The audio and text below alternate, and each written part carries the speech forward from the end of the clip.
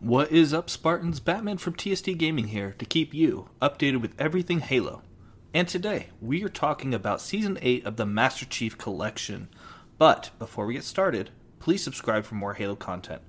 So we've known quite a bit about Season 8 ahead of time.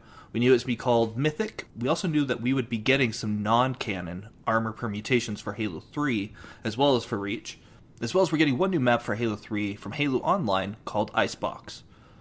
Now, I've gone over a lot of the things that we're going to be getting. I'll be providing a link in the description below to our video where I talk about it in more detail. Some of us got a taste of the season during the flight that they had for Season 8. And this is actually a season I am super excited about. While the armor doesn't maybe fit the traditional Halo style, it is considered non-canon. And if you don't like it, you can always turn off that in settings, which I can also provide a video tutorial on how to do that in the description below. And as some of you may already know, that Season 8 is the last of the main big seasons that we're going to be getting for Master Chief Collection.